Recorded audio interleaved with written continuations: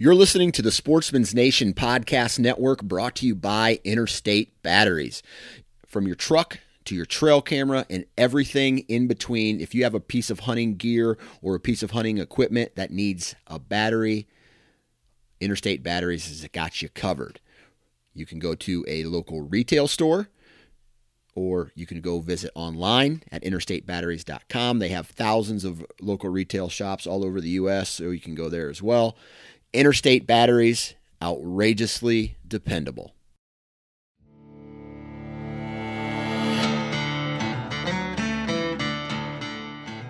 Welcome to the DIY Sportsman Podcast with your hosts, Garrett Prawl and Boudreaux Boswell.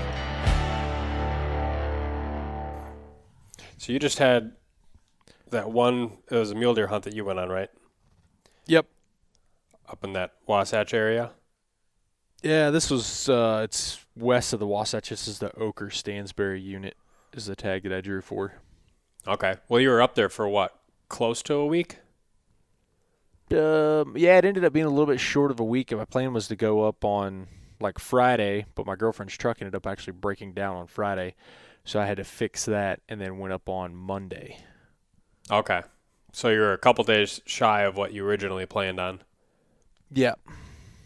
How did the observation go? Or I'm assuming it was just kind of glass and then spot and stock from there, or what was your plan going up? Yeah. Yeah, so that was kind of the plan, was just go up with the plan to set up camp in an area where close to where we'd hunted last year. And then, water's so scarce up there. Like the closest water is probably like a mile and a half, but it's like over 2,000 vertical feet down just to get to water. So going up, I loaded up, I went up probably like a mile and a half with what water, the 3 liters that was in my bladder. And then when I got to the last water source, I went ahead and loaded up another little over 6 liters of water basically. And then the last mile and a half, 2 miles up just sucked because I had so much weight in water.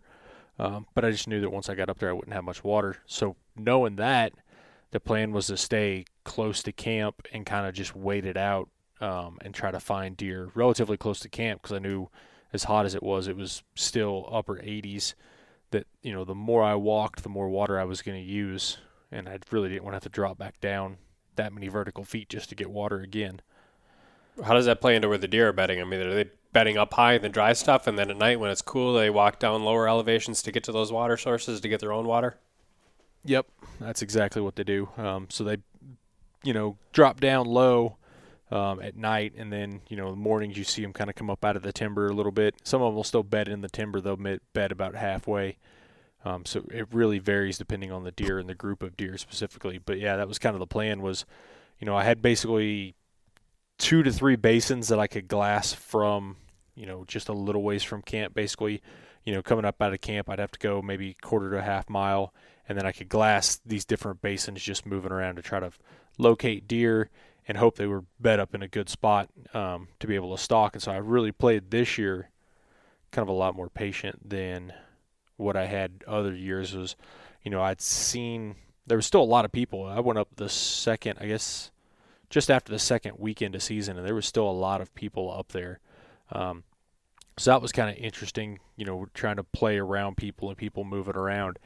But I really tried to play it, pretty slow and pretty timid, is just glassing up deer and waiting for a deer to get in just the perfect spot to try to put a stalk on them. When you set up your camp to be able to glass multiple drainages, how do you position your campsite so that you're not blowing out the deer in the drainage that it has to be in?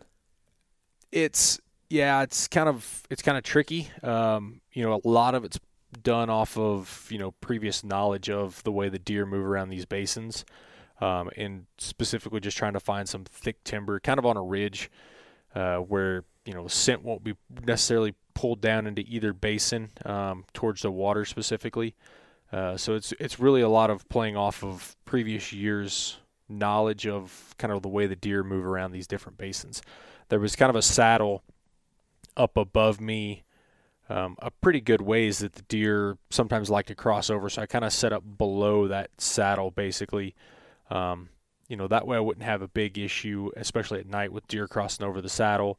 They do it a little bit first thing early in the morning, but a lot of times the wind is still going down, so I'm not necessarily worried about that. And then by the time the deer are bedded up, when the wind shifts up, my scent would be going up over the saddle, basically. So is your glassing point kind of up that direction as well? I mean, are you getting up from your camp on that ridge between two basins and just kind of working up to whatever glassing point you have to be at? Yep. Yeah, so you may have to, move a little ways, probably not even a quarter mile to hit the different basins from where I was at. But first thing in the morning, get up the hill, and then once the deer kind of start, moving around, I'll bounce from those 2 or 3 different points relatively quick to try to find as many deer on their feet as possible. And then once I find a buck or a group of deer that I think is going to go to a spot that I may know or maybe a good spot to stalk, then I'll kind of stick on that group of deer and kind of watch them the whole way. And then they may end up getting blown out by somebody out or get busted, and then it's just kind of going back and forth, just going to one of these glassing points and just pick to find a deer bedded up somewhere. So how did that glassing go? Did you see a lot of deer or less than you were expecting? Or I seen a lot less than I was expecting, but with the number of people that was there, really based off the number of people, it really wasn't, as low as what I would have thought for the number of people. But typically speaking, for those areas, there was a lot less deer. So it was a little bit harder to find, a good deer that I would have stalked on. I did see one real tall, narrow 4x4 that I would say he was probably only, maybe 15 to 18 inches wide, but he was probably twice that tall. He was really tall, really narrow, really liked the looks of that deer. And so I kind of had my sight set on him, if you will. And so it took me a couple days to kind of figure him out a little bit and get him to where a little bit lower into the timber. And so I just kind of had to moving around to glass, kind of what area of the timber he was going through. There was a cut lower in the timber. So one day I got farther down where I was just basically trying to see if he went through the cut even deeper into the timber or if he kind of stayed up in the higher patch of timber. Is this all occurring pretty close to timberline? Yeah, right around timberline, basically. So I was camped just into the trees, the last couple trees coming out of timberline, basically. And when you say there's people up there, is it more hunters or more just like recreational backpackers and things like that? Where I was at, 90% of them were hunters. It was still relatively early in the season, so there was still a fair number of people out and about. Most of the time, when I hunted this area in like 2008, it was like after opening weekend, there was nobody up there. Like you wouldn't see another person. And I just over the years, my buddy that I hunt with up there, who hunts up there quite a bit, was pointed it out because he messaged me and was like, "Hey man," he's like, "I'm still up here." It was like, I guess after the first weekend, Thursday or Friday. He's like, "I wouldn't even bother coming up until later in the week because there's just so many people." So it's just interesting. I don't know what's caused the change of the number of people up there. So then basically, apart from that one other buck, you really just didn't really see enough that you wanted to see to be able to make moves? Yeah, pretty much. I did put a couple stalks. I put 3 stalks on deer, I guess, one of which was him. But I don't know if he just blew out the bottom of the timber. I knew he was in the timber stand, and I just tried to stalk through that timber stand to see if I could find him. I didn't even see any of the deer he was with either. So I don't know if, between the time that they went into bed and the time I got over there and got down to them, maybe if they got up and moved, if somebody else blew them out from below. I'm not sure. Gotcha. Are you going back up there at some point then to try and fill that same tag? So that season ended like a week ago for the archery season. The tag I have allows me to go muzzleloader and firearm season. Based off what I've seen up there, I'm probably not going to go back up to that area. This year they've opened a couple different extended archery, so they run from like September 15th through the end of November. And so with that unit, I can fill it on a buck or a doe, basically. And so they opened a couple new areas this year, so this will be the first year they've been open. So I've kind of been doing a lot of digital scouting there, as well as, kind of trying to plan out where I'm going to go over there. One area is going to be real good for the rut. They actually that's the whole reason they kind of put this unit there, was for migration reasons. They were hitting so many deer on the road.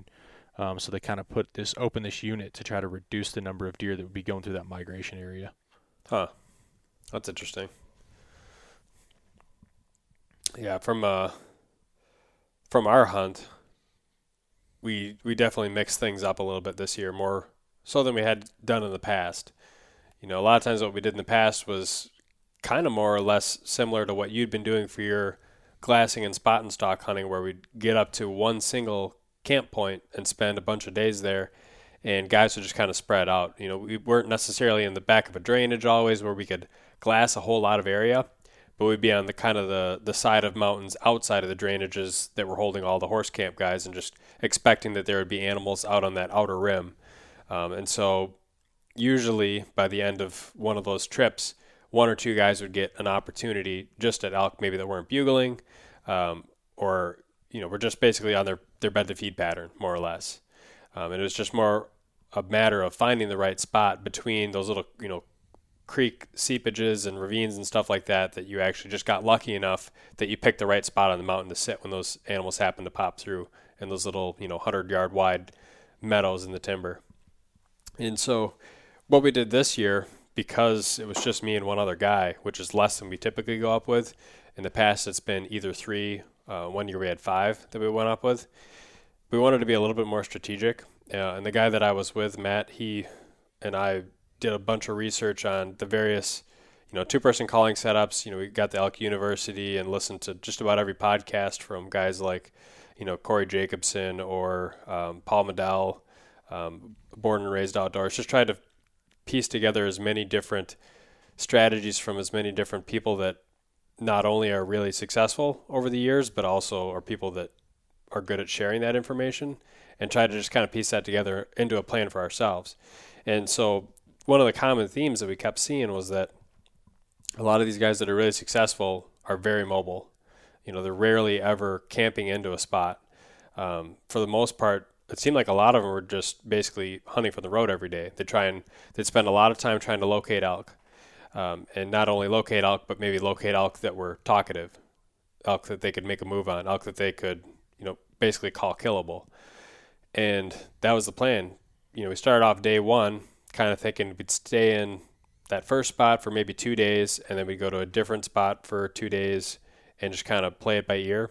Well, the first full morning, we didn't see anything just sitting.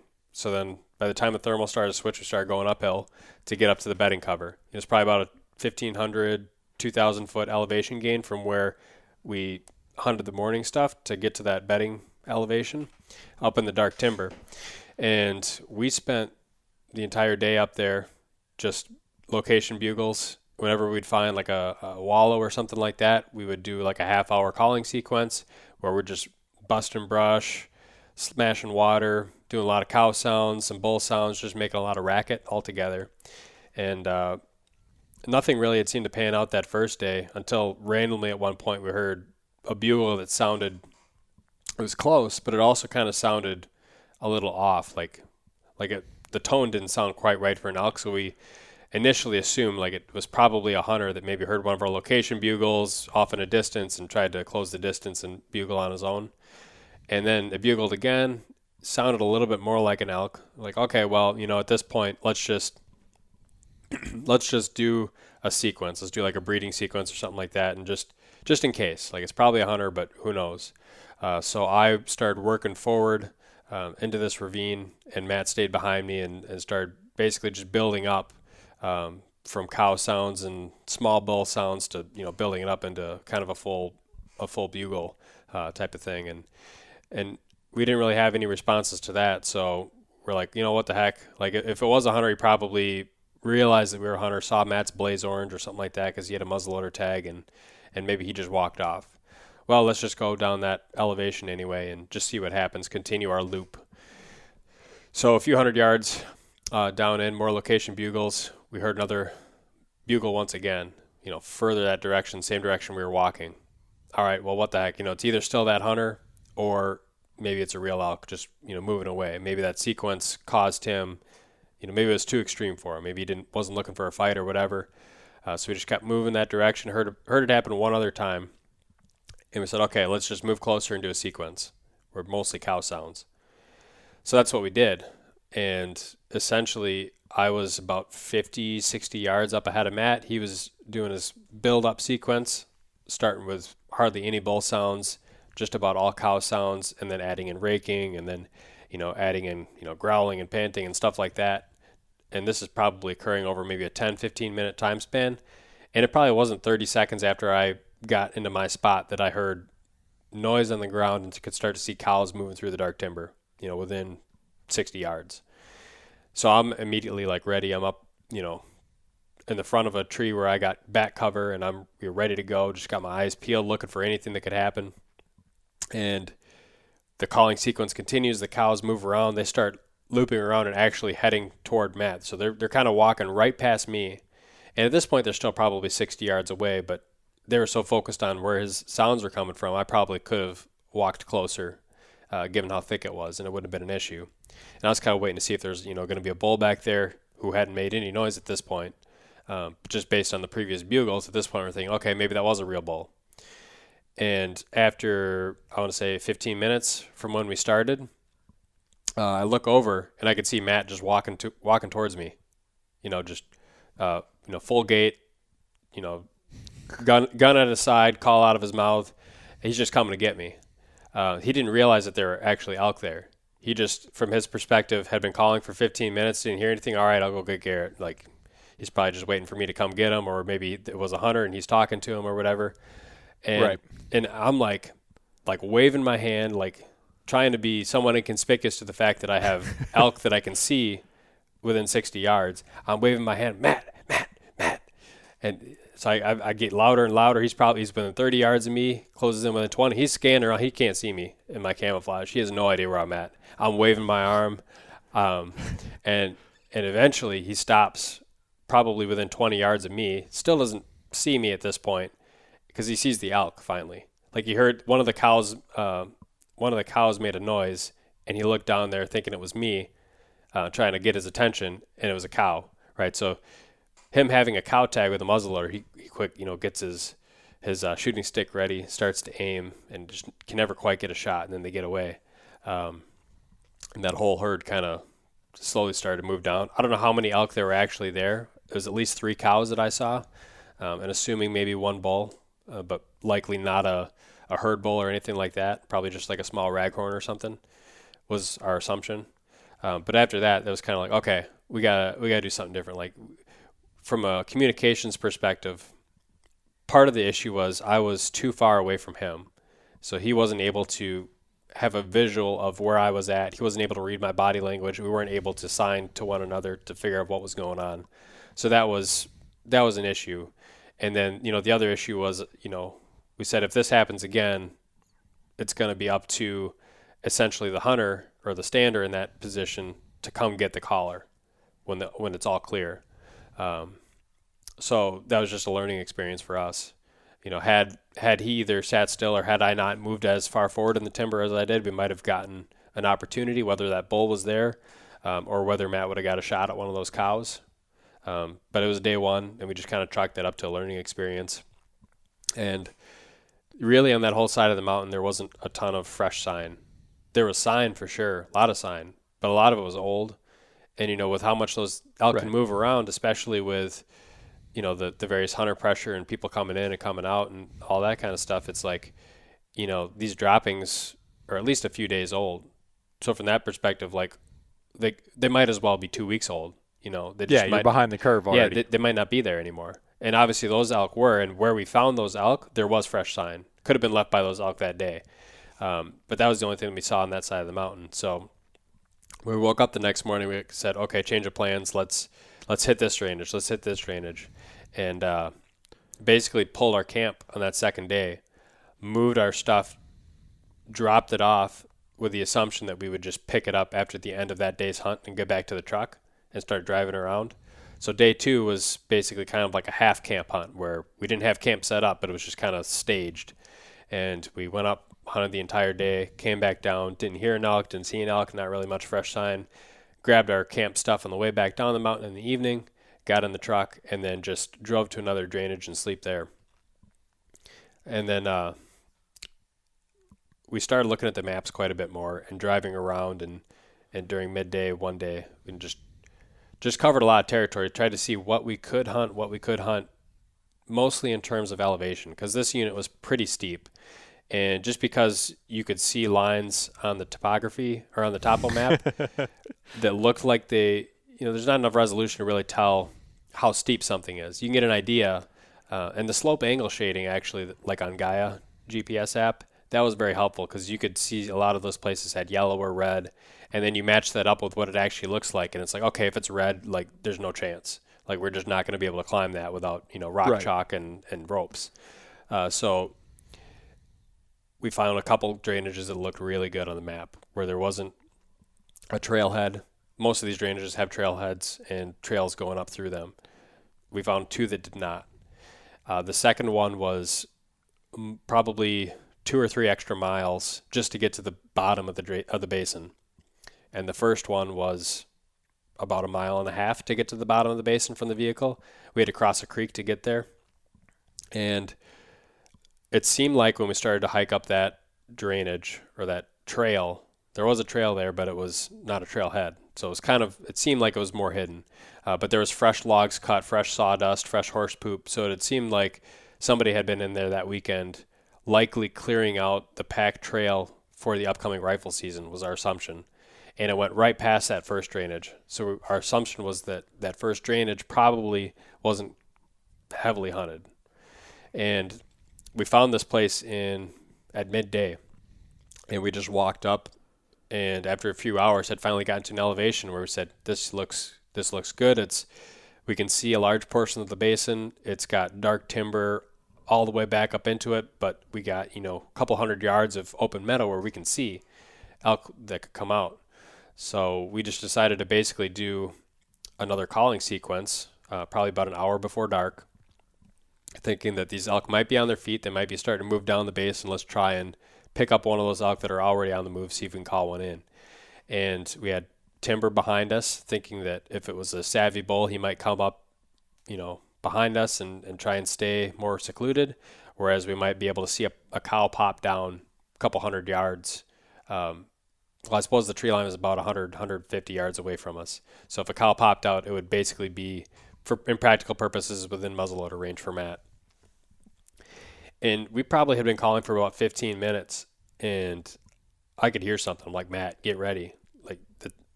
When you hear, it's hard to describe it to other whitetail hunters, what an elk sounds like, even at distance coming in. But when you hear it, you know what it is. It's loud. It sounds like a horse stampeding kind of toward your direction.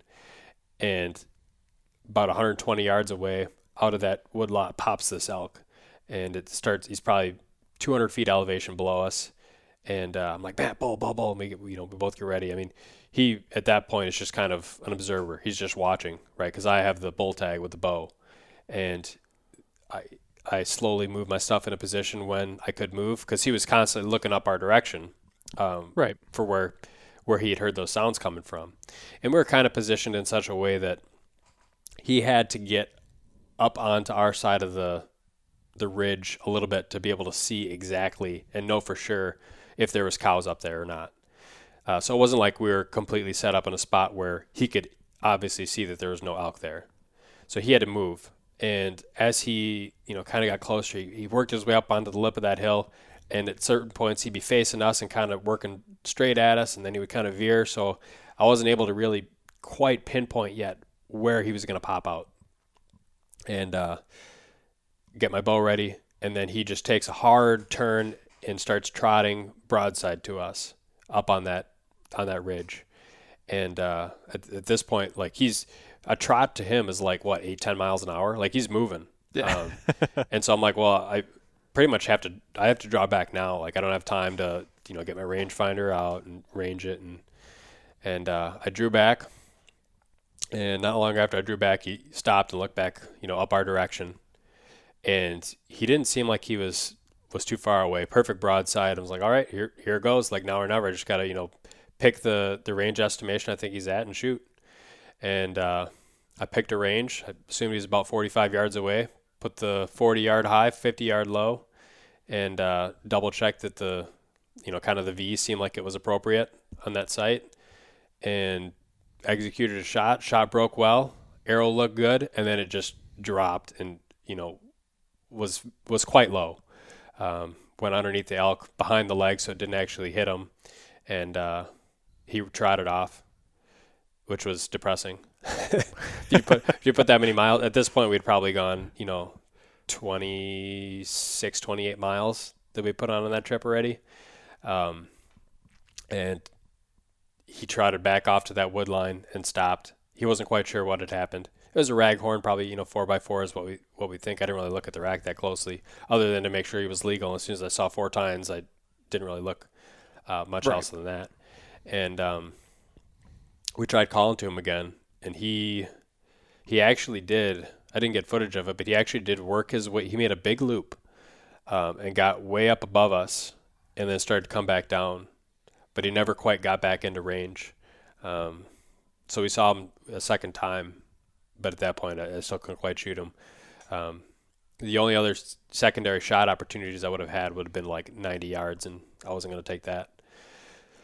So that was that day, and that was an exciting day. It was like the first time that for sure we had like called in a bull. So like spirits were high from that perspective, and we still had a couple days left to hunt.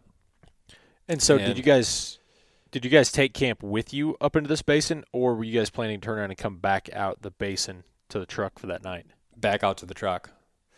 Okay. So basically after the first couple days when we carried camp in, beyond that day we didn't carry camp at all for the rest of the trip. So it was strictly leave the truck, sleep in the cab, leave the truck, first thing in the morning, start walking up the hill. After about 2 hours, you'd be at the feeding elevation. And then you just kind of work your way up the drainage from there, location bugle call, and then work your way back down in the afternoon, do like a blind sit in the evening where we're doing a calling sequence, and then back down to the truck after dark, and then sleep in the cab again. Okay. So that's kind of how we're racking our miles up that way. And then when you read some of these, guys like who are doing 10-mile or 13-mile loops and stuff like that, it's like, man, like we're not close to that kind of shape in this kind of terrain. Like, I don't know how those people are doing that. And Grant, I think some of those guys ridge run a little bit more. So once they get up on that, once they get up on that elevation, I don't think it's not quite as bad. But man, when you're starting at 7,800 feet and you're working your way up to close to 11, and then coming back down and doing that every day with the amount of deadfall, it wears on you. And that kind of leads to why people do the ridge running is, you can get up on the ridge. It's typically not as steep all the way if you just follow the ridge, and then you can bugle off each side of the ridge.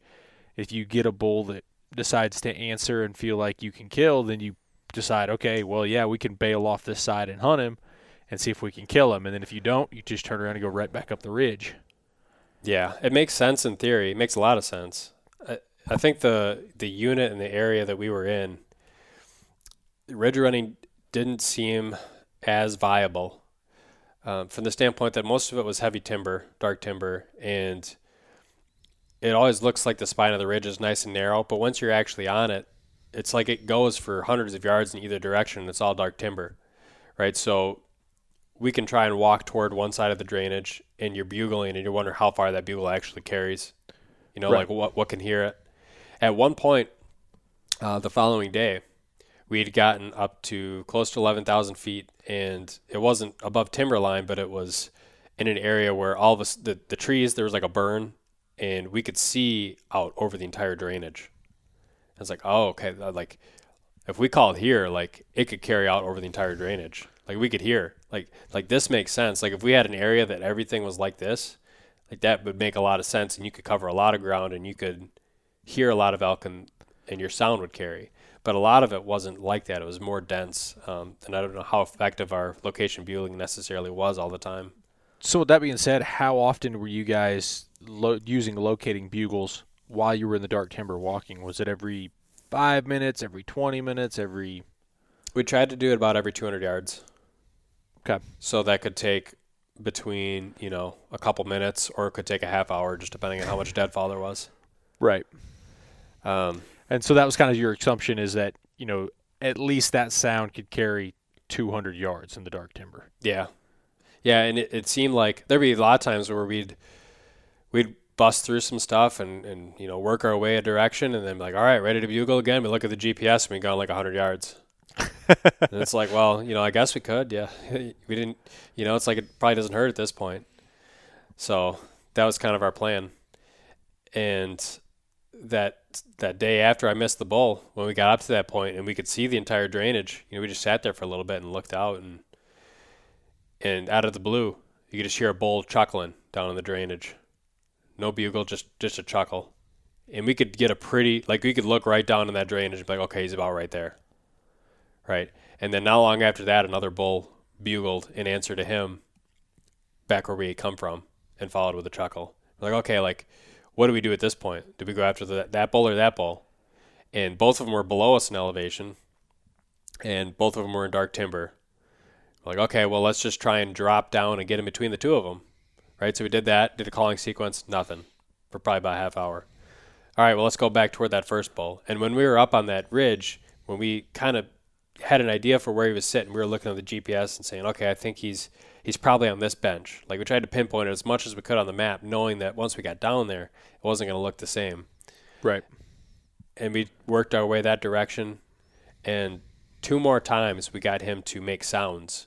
One time he bugled, one time he did another chuckle, and we were able to get closer and closer, and we just tried saying basically, if we break his bubble, then we'll do like a challenge bugle, but up until we know we're within that bubble, we're not going to make any bull sounds and just do cow sounds. Especially if he's chuckling, he might be, talking to a harem or whatever. Like, let's just act like we're a cow working into him.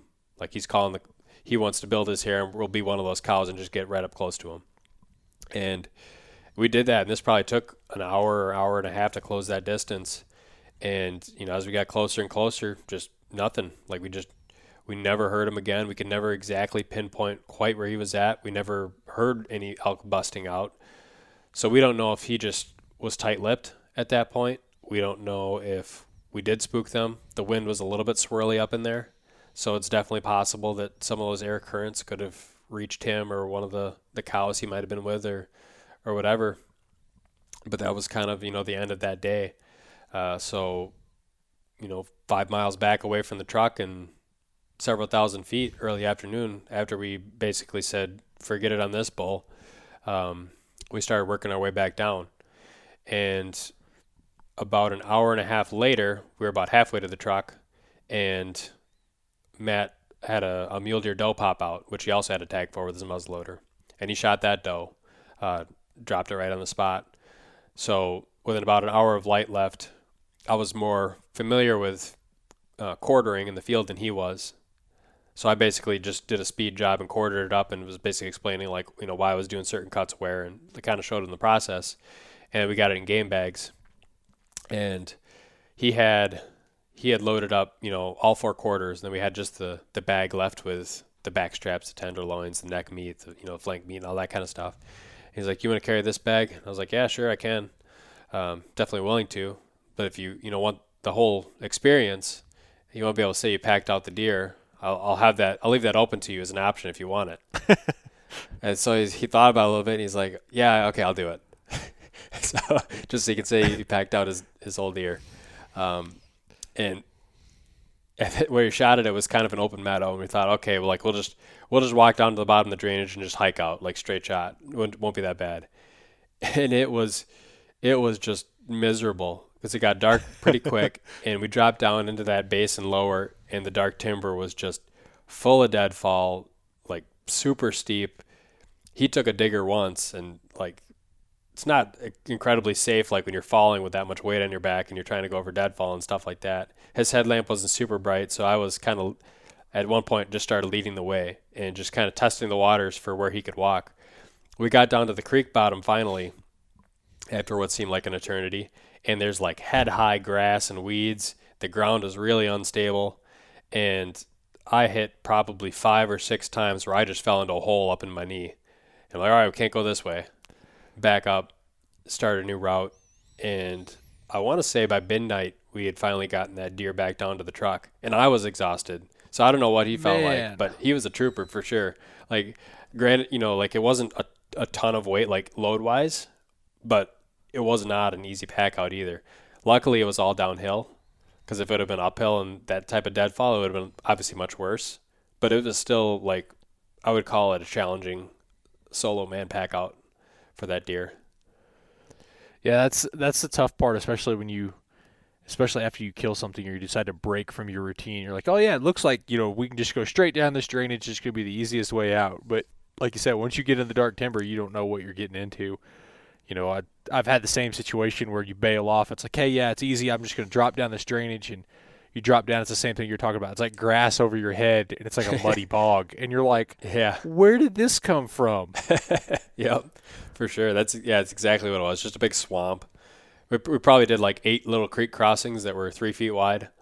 And we started thinking, like, man, back where that bull was when we were moving in on him, it took us an hour and a half moving as fast as we could with just our day packs to get downhill from where that bull was to where he shot his deer.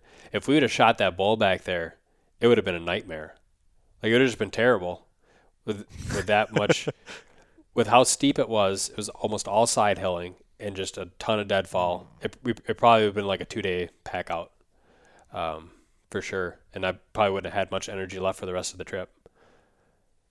But I guess that's part of it, Yeah, that's the thing is, especially, elk are big creatures. And so I think there's a lot of the same kind of mentality as, we can drop over here and, go chase this elk. And then they get it down and they're like, oh, crap, what did we get ourselves into? Because it's like, now we got to go up, over, and then 3 more miles back to the truck. Yeah, it's this interesting, like, balance of if on one side you're thinking, I don't even want to go back there, because if we do shoot one, like, it's just going to be nearly impossible, like borderline dangerous. But on the flip side, it's like, if you don't take those chances, you might not be getting yourself into opportunities where you're going to shoot the elk regardless. So right, it may not even be back there that you get into the elk. It may be on your way back to the truck, on the same side of the mountain as a truck.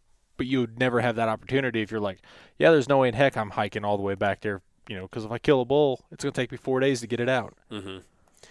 When I did miss that bull, it would have been a significantly easier pack out, which made that miss a little bit more bitter. It was probably about half the distance that Matt had to carry his doe out. So it would have been, and not that much deadfall, and it wasn't ultra steep. So that would have been an ideal spot to shoot an elk for sure. But if I would have done something different in that scenario, I would have taken the time to range the elk instead of trusting my judgment.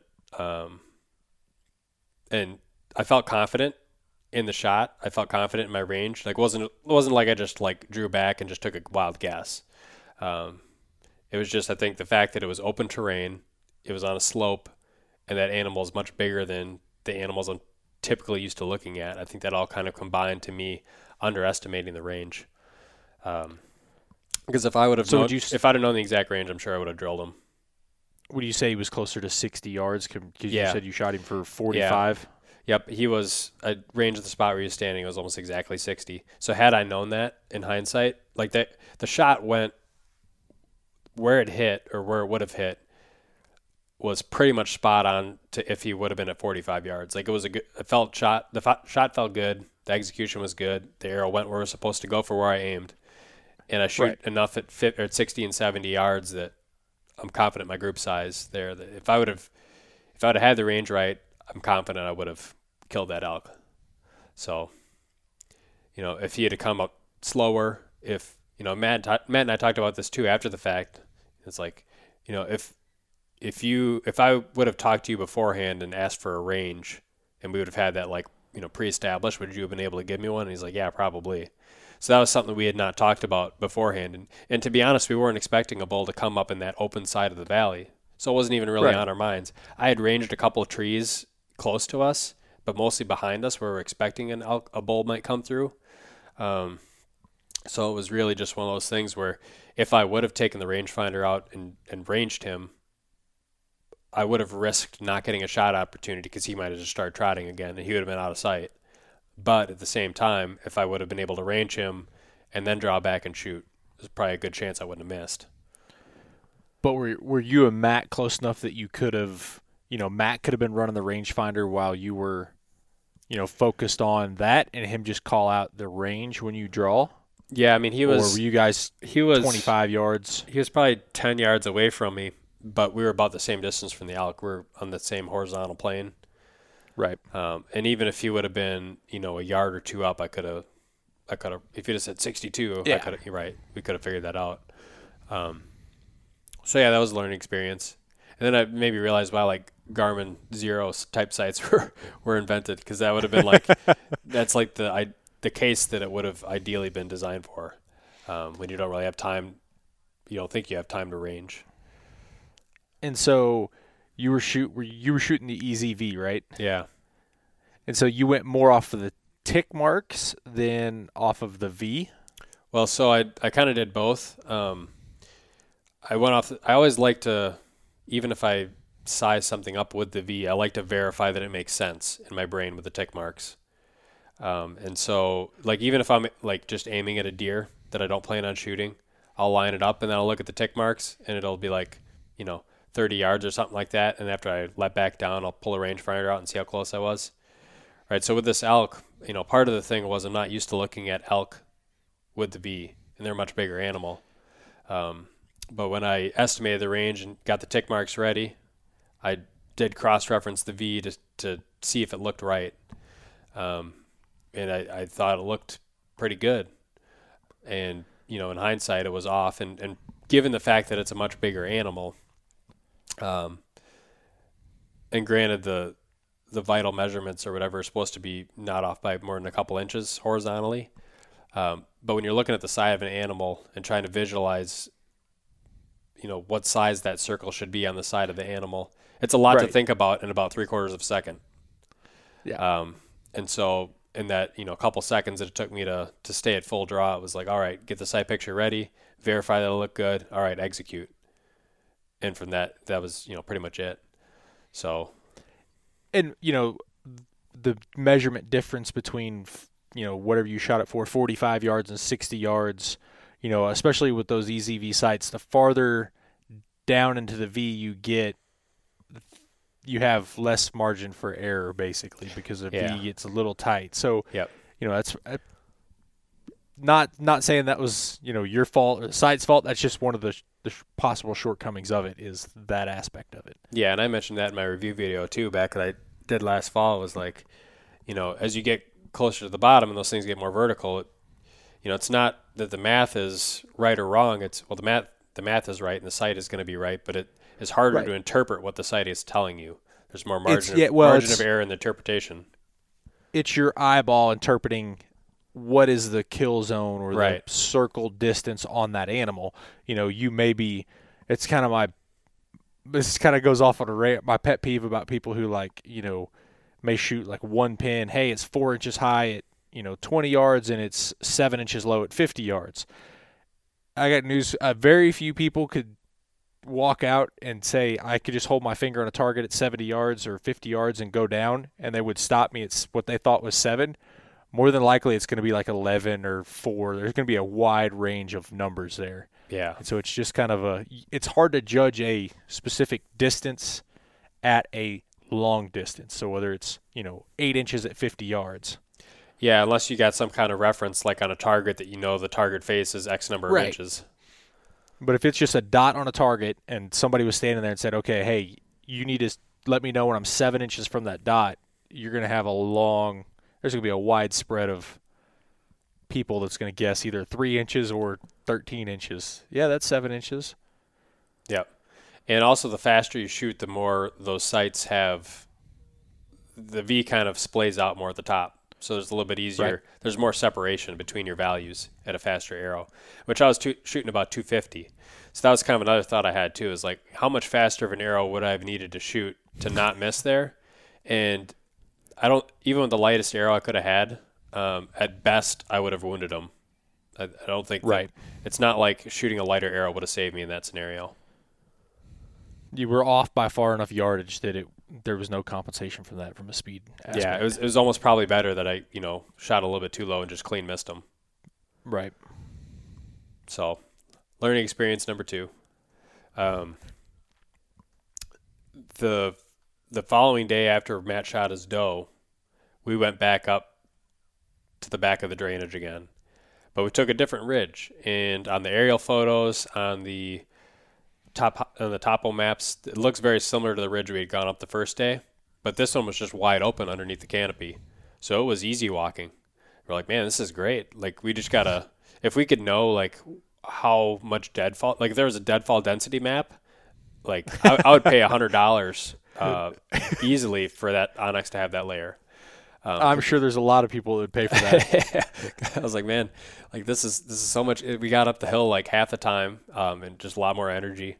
And we got up to this spot where there was kind of a saddle in the spine of the ridge, probably about a quarter mile from where we thought that bull was bedded.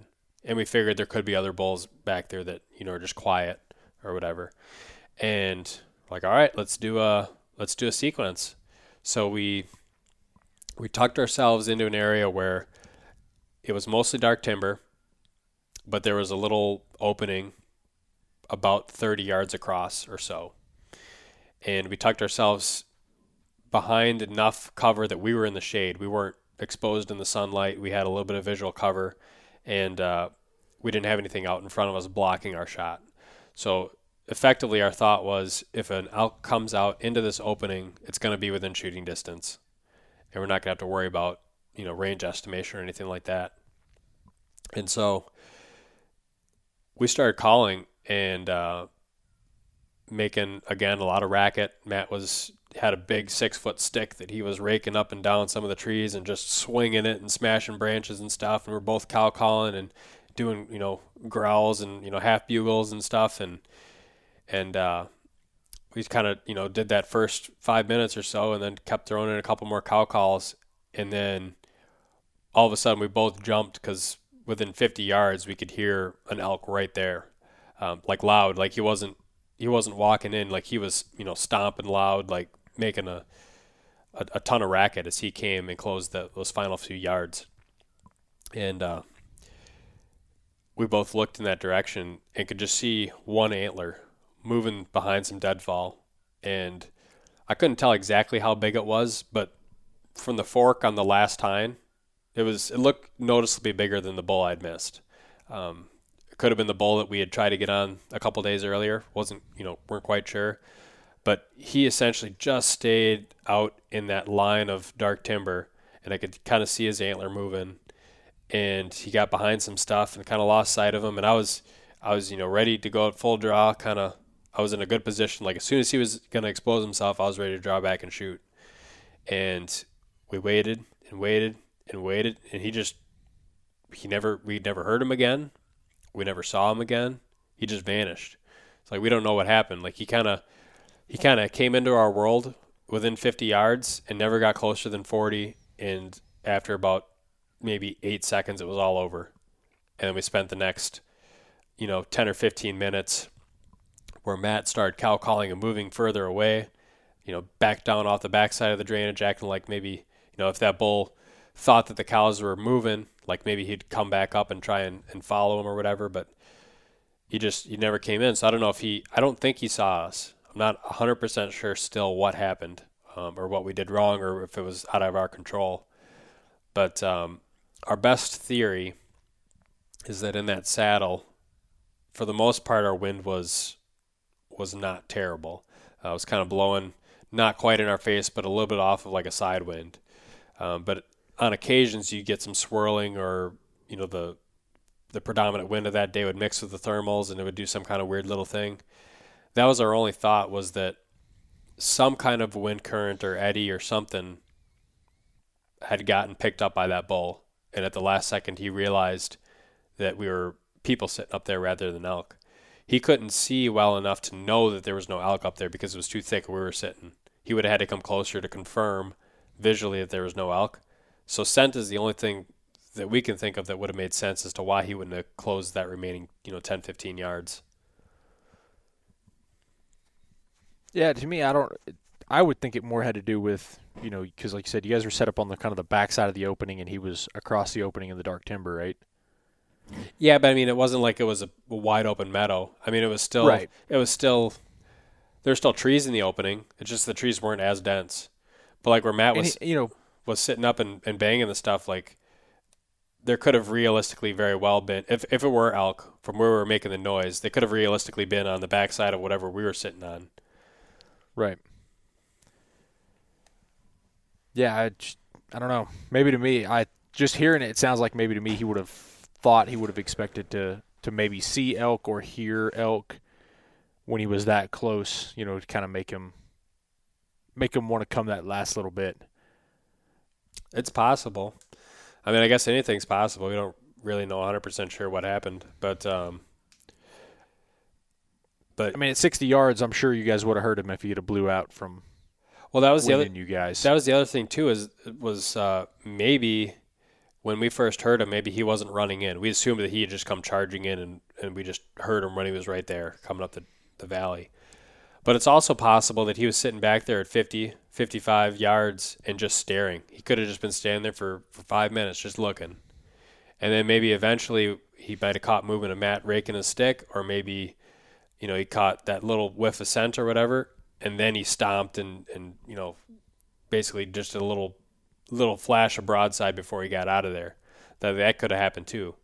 Maybe he was there longer than we thought he was. Right.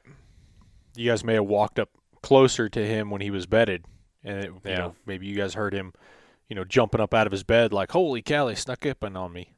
But I mean, we had already been calling for 5 minutes at least, maybe even longer before we actually heard him. So I don't think we were right on top of him, but he probably wasn't bedded ultra far away either. So I don't know 100% like what we could have done differently. If it was a sight thing, maybe a pop-up decoy would have been, if we would have stuck that in the opening, who knows? Maybe that could have helped. Right. And so was that the last day then? We had one more day after that, and the final day was significantly windier.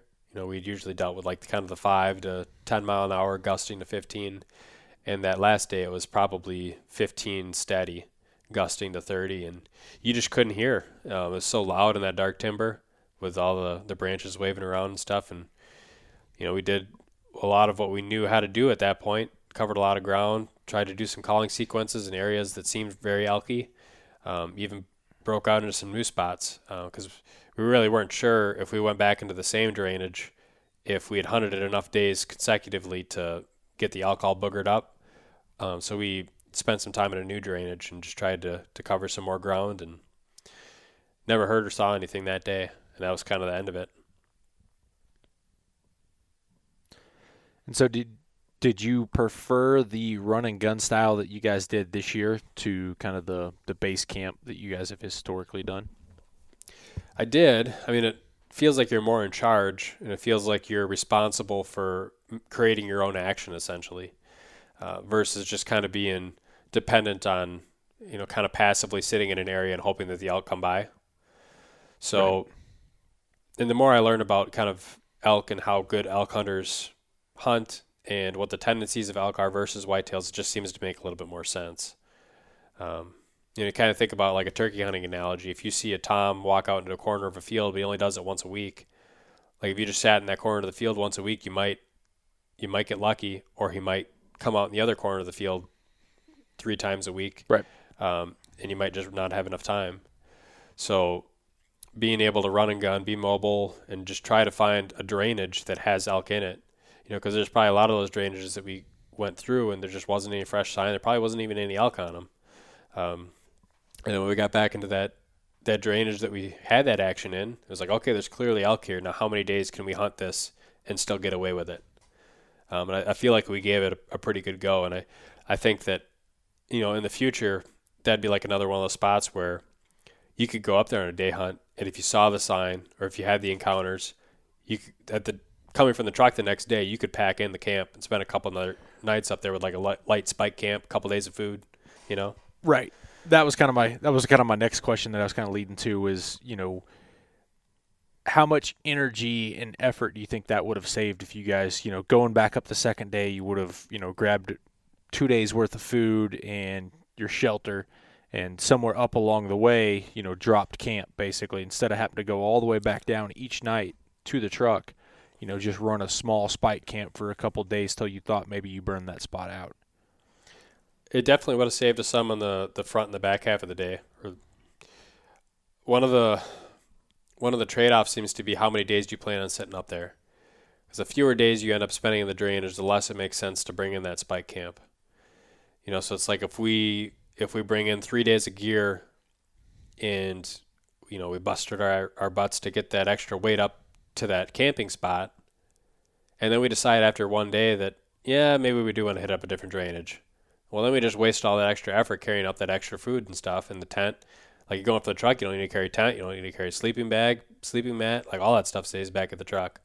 So our day camp, our day bags were like 20 pounds, or probably 25 pounds of water and food, versus closer to 40 with that little spike camp. So it's not totally insignificant. But if we knew for sure that, like that second drainage I talked about, if we knew that between drainage 1 and drainage 2, we were going to spend a solid 4 days up there figuring it out, I think that's when it would start to make sense. Like, yeah, let's bring up 4 days of food and camp, and we'll just try and pick a spot between the drainages where you're not right in the feeding area, right in that creek bed, but maybe between them, up on the spine or something like that where you can find a flat spot. We'd definitely be into doing that next year probably, or the next time we go. Or if you spend 2 days in one drainage where there's no elk sign, and then, you move to the next drainage, and then you do get into elk, maybe grab a day and a half, 2 days worth of food, get up there, and then you'll kind of figure out from there. It's like, okay, yeah, we're 2 days in and there's still a lot of elk here. Let's just bail out one afternoon, go get more food, bring it back up to camp, basically. Yep. Run that 2 days worth of food and then determine from there, hey, is it time to bail out of this basin and go to a different one? Or do we just go back to the truck and get some more food and pack some more food up? Yeah, that makes sense. Part of it is, well, at least what we're trying to still learn is, even if we do find elk, if there's nobody else in that particular drainage, which is always, you can kind of get an idea if you're going from the truck every day if there's going to be anybody else up there. Right. But you also don't know if there was 6 guys camped up there the week prior. But if you do find elk in a given drainage, how many opportunities can you blow and still be able to have good action in that drainage? How much does it take to push elk from one drainage to another? That's we're not super experienced with yet. Yeah, I think it varies on the encounter. I mean, obviously, it could take one encounter, or it could take 5 close calls. 5 times of elk at 60 to 80 yards, maybe. One encounter of an elk at less than 30, maybe. Who knows? Right? I think a lot of that plays into the pressure that the elk have had previously and currently have compared to other places as well. Because they may not blow out of that basin to go to the next basin over where there's 5 hunters in that basin. They'll take their chances with one. Right. And one thing that we tried to do a little bit this year, but we never really had that much success, was trying to do some night location. Like when we get to the base of those drainages and it'd be night or something, just throw out a bugle. Right. Just see if you get, he might not be responding during the middle of the day, but maybe he'll respond an hour before light or an hour after dark. And we never really had anything respond to us doing that. But if you were able to figure out something that would work to locate elk, whether it was a given time frame or whatever it was, we only tried usually location bugles too. We wouldn't try locating with lip balls. We wouldn't try locating with bugle and chuckle. If we would have played around with more variables like that, maybe we could have got more responses too. But just being able to know there's 3 elk that just bugled up in this drainage, that would be a lot more confidence building than not hearing anything and just having one rogue encounter. And then you're wondering, was he the only one up here? Is there 5 elk in this drainage, or is there 20, Yeah, especially if you've hunted a basin, you haven't had any luck in that basin, like you guys did. You guys moved basin to basin, but, maybe at night after you guys come back down, be like, hey, we're going to go drive around for 2 hours and we're just going to bugle. We're just going to drive a half mile. We're going to bugle in this basin and see what we hear. Because like you said, it kind of boosts your hopes if there's 3 bugles come out of this basin last night. That was the other thing we looked into doing, was driving around and bugling from the road. And again, because of the area that we were in, it was one of those things, you look at the map and you're like, the closest we can get to this basin from the road is 2 miles. The closest we can get to this basin from the road is 3/4 of a mile. It's is our sound even going to carry from the road to the feeding area? Right. So a lot of times when we would park from whatever trailhead we were getting to, it would still be like a mile to a mile and a half hike just to where we got to the point where we felt like the elk would be in their feeding areas.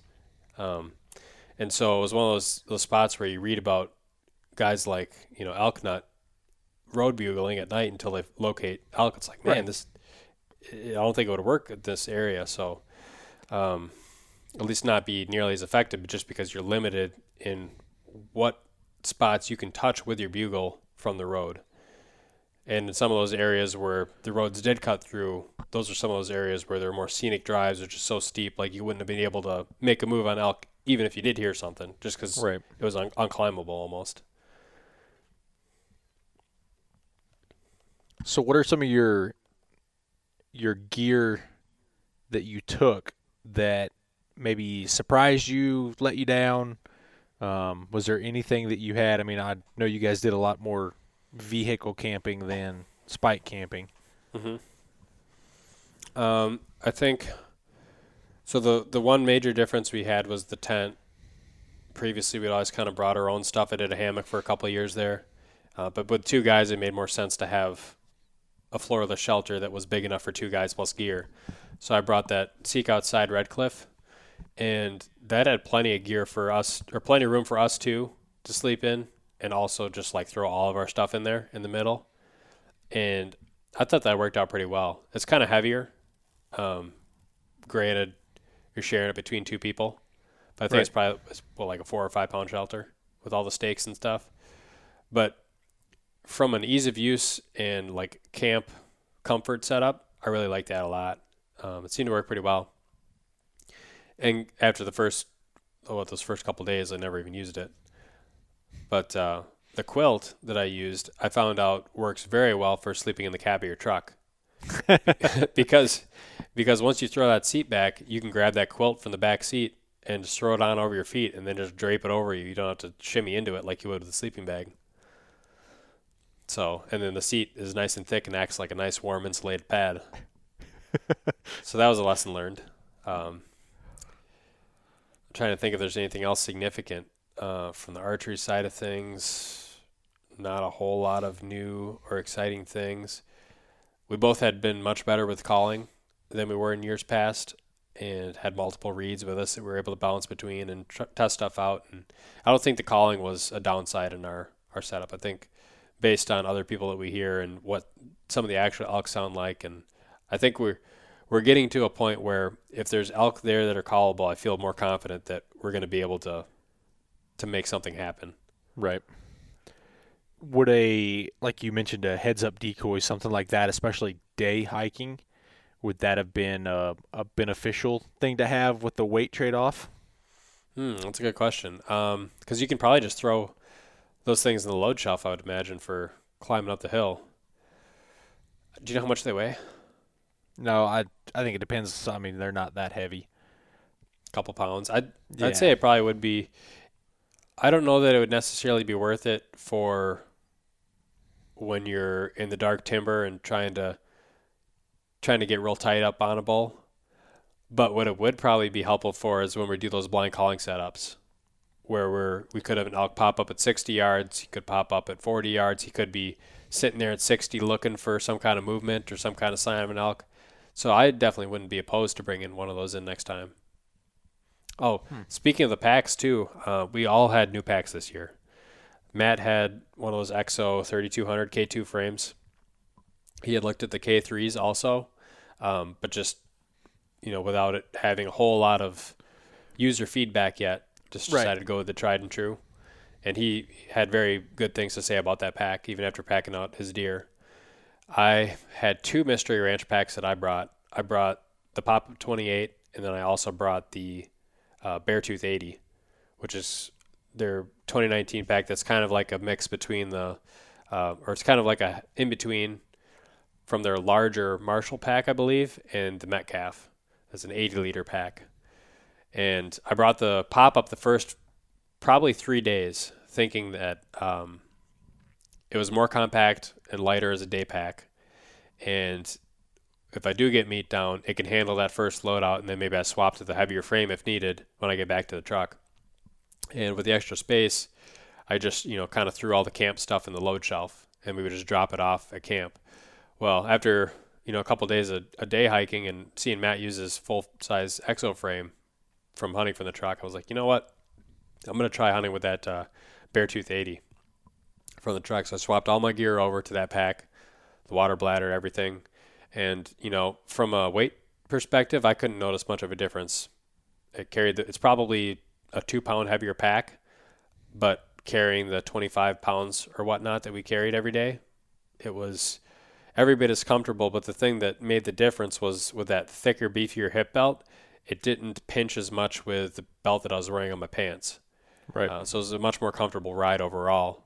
So I think next time I probably won't even bring that pop-up pack. I still like the pop-up better for whitetail hunting, but I think out west I'm just going to stick to one of those bigger frame packs. I think that made a lot of sense because you can cinch it down, you can stuff, and then you can expand it to whatever size you basically want. Like 80 liters is going to carry everything I'd want to carry on a week-long hunt if needed. Right. Yeah, to me, even though the frames and the bags in general are heavier, they just seem to carry weight so much better. My K2 that I've got is the same way. I had the Kuiu at first, and it was a lighter bag and pack and frame, but to me it didn't carry weight the same way that the K2 does. Mm-hmm. Yeah, realistically, if it's between a 4-pound pack and a 7-pound pack, that's 3 pounds. That 3 pounds is going to be much more impactful than making if your 27 versus 30-pound day pack comes from the frame or the stuff that's in the pack. Like, it's much better served being in the frame, and you're not going to notice that extra 3 pounds on the top of the 27. Yeah, and especially that first load, that most of the time you're a little bit more amped up because you just killed something or one of your buddies just killed something. So you can typically pack out a little more in that first load and not notice as much in the second or third load. So it's better to have the pack that can handle a little bit more weight on that first load than to say, pack a lighter pack in, but then you take a light first load out to get a more rigid frame or whatever. Yeah, that makes sense. Well, in that buck that I shot in North Dakota, I carried that entire thing out one trip with the pop-up 28, and I didn't really have any pressure points. I could carry the weight pretty well. But granted, it was, even though kind of uneven ground, flat terrain, and it wasn't that far. If I would have extrapolated that to some of those hikes that we had up in the mountains, you're talking a big difference in terms of the terrain to be able to walk out on. Yeah, side hilling just, to me, sucks way worse when you have a lot of weight on. Oh, yeah. It just makes everything so much more miserable. Not just the footing, but you just start, I don't know, everything about it I hate. Yeah, after that one day, my left hip, which was on the uphill side when we were coming back, was just kind of like goofy. Like you could just you could feel it just wasn't quite right from doing all that side hilling. And luckily, it wasn't even wet. Like, it didn't rain almost the entire trip. A couple light sprinkles one day. But I'm thinking, like, man, because we've had rain out there in the past, and when you're climbing over that deadfall side hilling, and the only place you got to step is on another stick, and that stick is wet, like, it's a recipe for a torn ACL. Yeah, especially deadfalls being, barkless, slick as snot can be. Yep. Footing. It's just like, nope. Yeah, I'd rather not do this. Mm-hmm. But yeah, overall, we brought out some meat, so that was a success. And I think even from my perspective, even though I didn't kill, I was still satisfied with the outcome of the trip, given that we gave ourselves more opportunities. We put ourselves into scenarios that we were very close on. And, realistically, if I would have done my job behind the bow, should have come home with meat. So, right. So from the experience of the trip, like, there's not really much I can take away and say, like, yeah, that was a bad experience. I think overall it was very positive.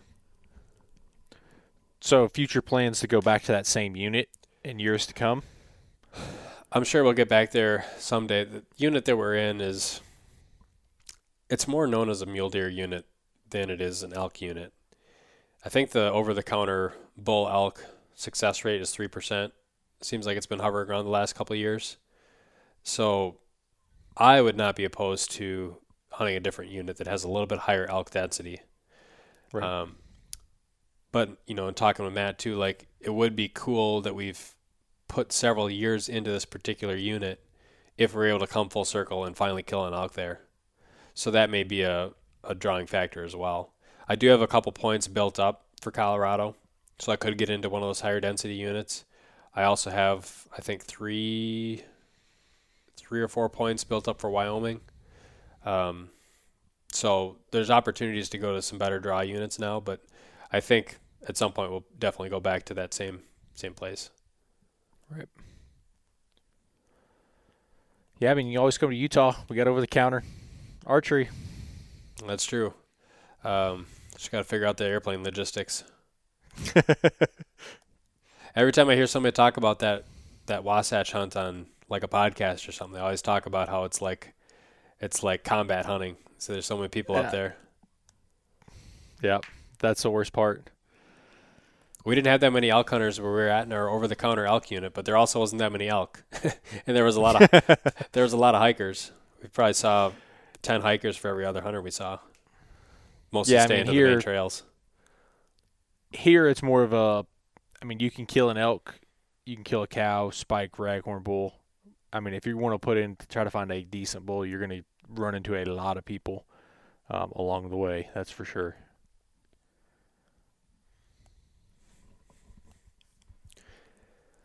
All right. Well, I mean, that's pretty much the synopsis from my part. I don't know if you have any other closing thoughts. No, not really. Biggest thing is water. Remember where your water is. Know where your water is. Don't ever run out of water. So, I mean, if you're going to go in, I've seen some guys coming up with some crazy contraptions this year for trying to harness water in the high country, so they wouldn't have to pack so far to get water, basically. So just walk up the hill with a weather balloon tied onto their water pack. Man, they were like stringing tarps up, and then they had like 5 or 6 5-gallon buckets on the downhill side, and they were all connected to hoses. So the tarp would collect rain or dew, and then it would flow into the first 5-gallon bucket until it filled it, and then it would flow to the second, third, fourth, fifth, and I'm like, man, they spent a lot of time packing this stuff up the hill. That's funny. All right. Well, we can probably call that a wrap then, I think. Sounds good. As always, make sure to follow the Sportsman's Nation on Facebook, Instagram, and YouTube. Leave us a review on iTunes. And if you're looking for additional content from Bobby and myself, subscribe to DIY Sportsman and Boudreaux Bazabal on YouTube. Bobby just uploaded his massive video on replaceable blade knives that kind of complements the podcast we did not too long ago. And with that, thanks for listening.